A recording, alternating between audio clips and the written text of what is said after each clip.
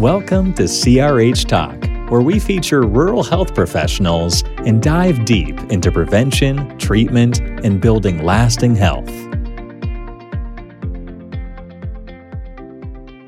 Welcome everyone to CRH Talk. I have Danielle Mong here. She is our new trauma coordinator. Is that correct? Is that the complete title, or do you have anything else to that new title? Clinical Supervisor as well.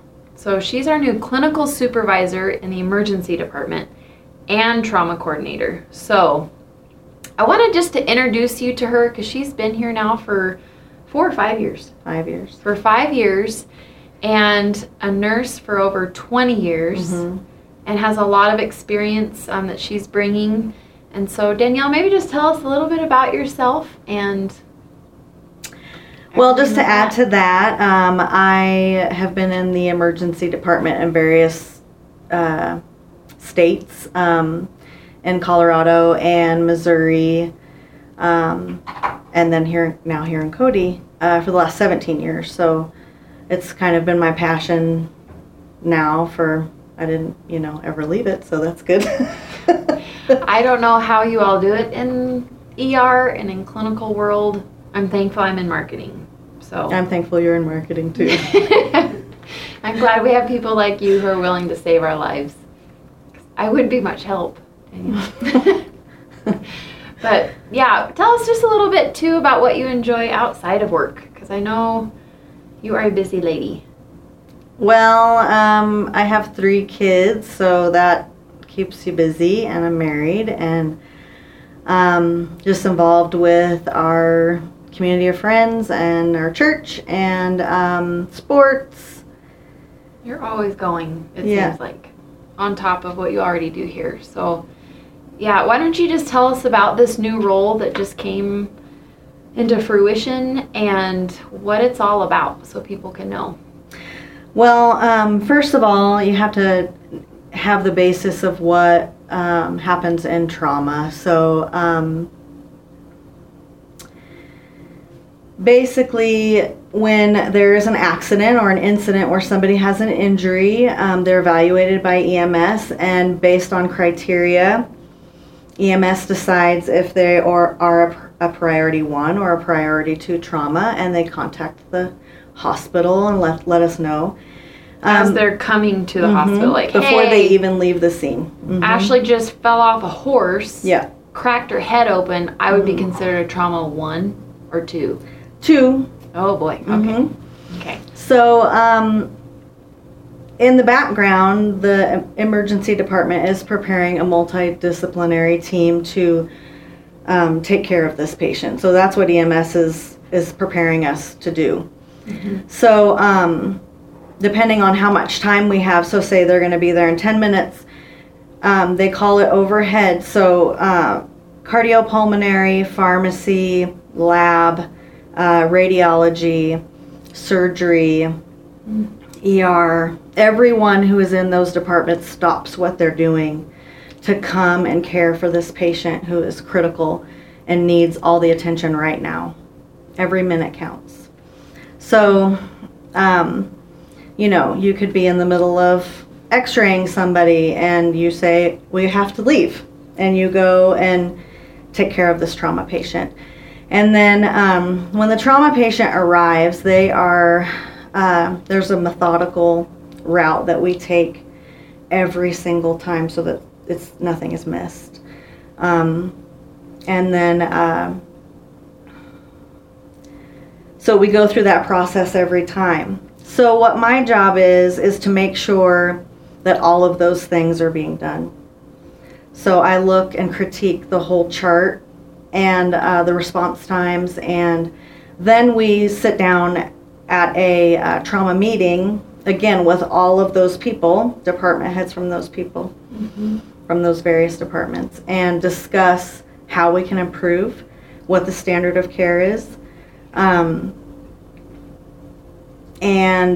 what we did good, what we didn't do good, and to always be in a constant process improvement of and quality improvement of our patient care that we give. So you're going to be the one who's like, hey, we rocked it, or didn't do so well. Right. And I do that along with our trauma medical director, which is Dr. Etter. Dr. Etter, okay. Mm-hmm. Okay. So, and then with these meetings, there's a whole gamut of things that we have to do to prepare for these meetings, chart reviews and PI, performance improvement reviews and that sort of thing, to get everything ready. Also, part of my job is trauma registry, which is with the state. There's a website, and you go in and put in all the data, and then just like we had our trauma survey here recently, they collect all that data, look at it when they come to do our survey. So they're seeing everything that we're doing and then making sure that we're up to par and standard of care for all of our trauma patients. And with our last review, we passed everything and did really well. Yeah. So we're doing what we're supposed to be doing. Mm-hmm. So as we go forward, because each part of this whole process was kind of done by somebody else who had a full-time job already. They decided, as we've grown over the last years, that this now needs to be a dedicated role, and it would better service everyone if there's one person that's a point person and doing all of those things. So I do the trauma registry as well.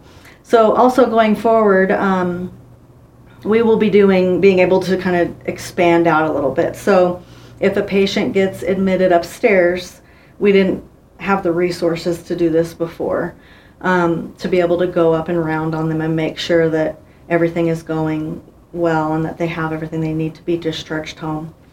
Also, if a patient is transferred to a higher level of care facility, such as Billings, they all do the same thing. They are doing chart reviews. Their whole trauma program is also invested in us as a level 1 trauma center. Meaning that they have all of the things that anybody would ever need, from neurosurgery to every aspect of care that a patient would need. They are invested in us to educate us and teach us, so we learn from them, and they give us feedback on all of our patients that we send to them. So we present that also in our trauma committee meetings that we have. And that's Billings? Mm-hmm. Billings? Both. It depends on, if we either hospital, because they're both. That's great. Centers. So now everyone's kind of making sure that we're all transferring correctly, making sure we're prepped and ready and do the right process. Yep. That's huge. It is. Wow. And so along with other things that I would like to expand on, injury prevention, trauma deaths are the number 1 killer of people in Wyoming from ages 1 to 44. Wow. Number 1 cause of death. So that's huge, and that's why it's important to our community and our hospital. We need to be spot on with these things because every minute matters. So, what does a trauma death consist of? Is that like a horseback ride? Could be. Gone wrong, a bike without a helmet? Yep, motorcycle. Trauma, okay. Injury, that causes death. Mm-hmm. Yep, okay. So injury prevention, any of those things could be, motorcycle helmet awareness. So we're going to see you at all the parades passing out helmets and... Oh, yes. Well, we will be coming up with some things for injury prevention for sure. Awesome. And so with the registry as well, I wanted to mention that was, we enter all that data into the state registry. They use that information to create policy and law. And then those can also go nationally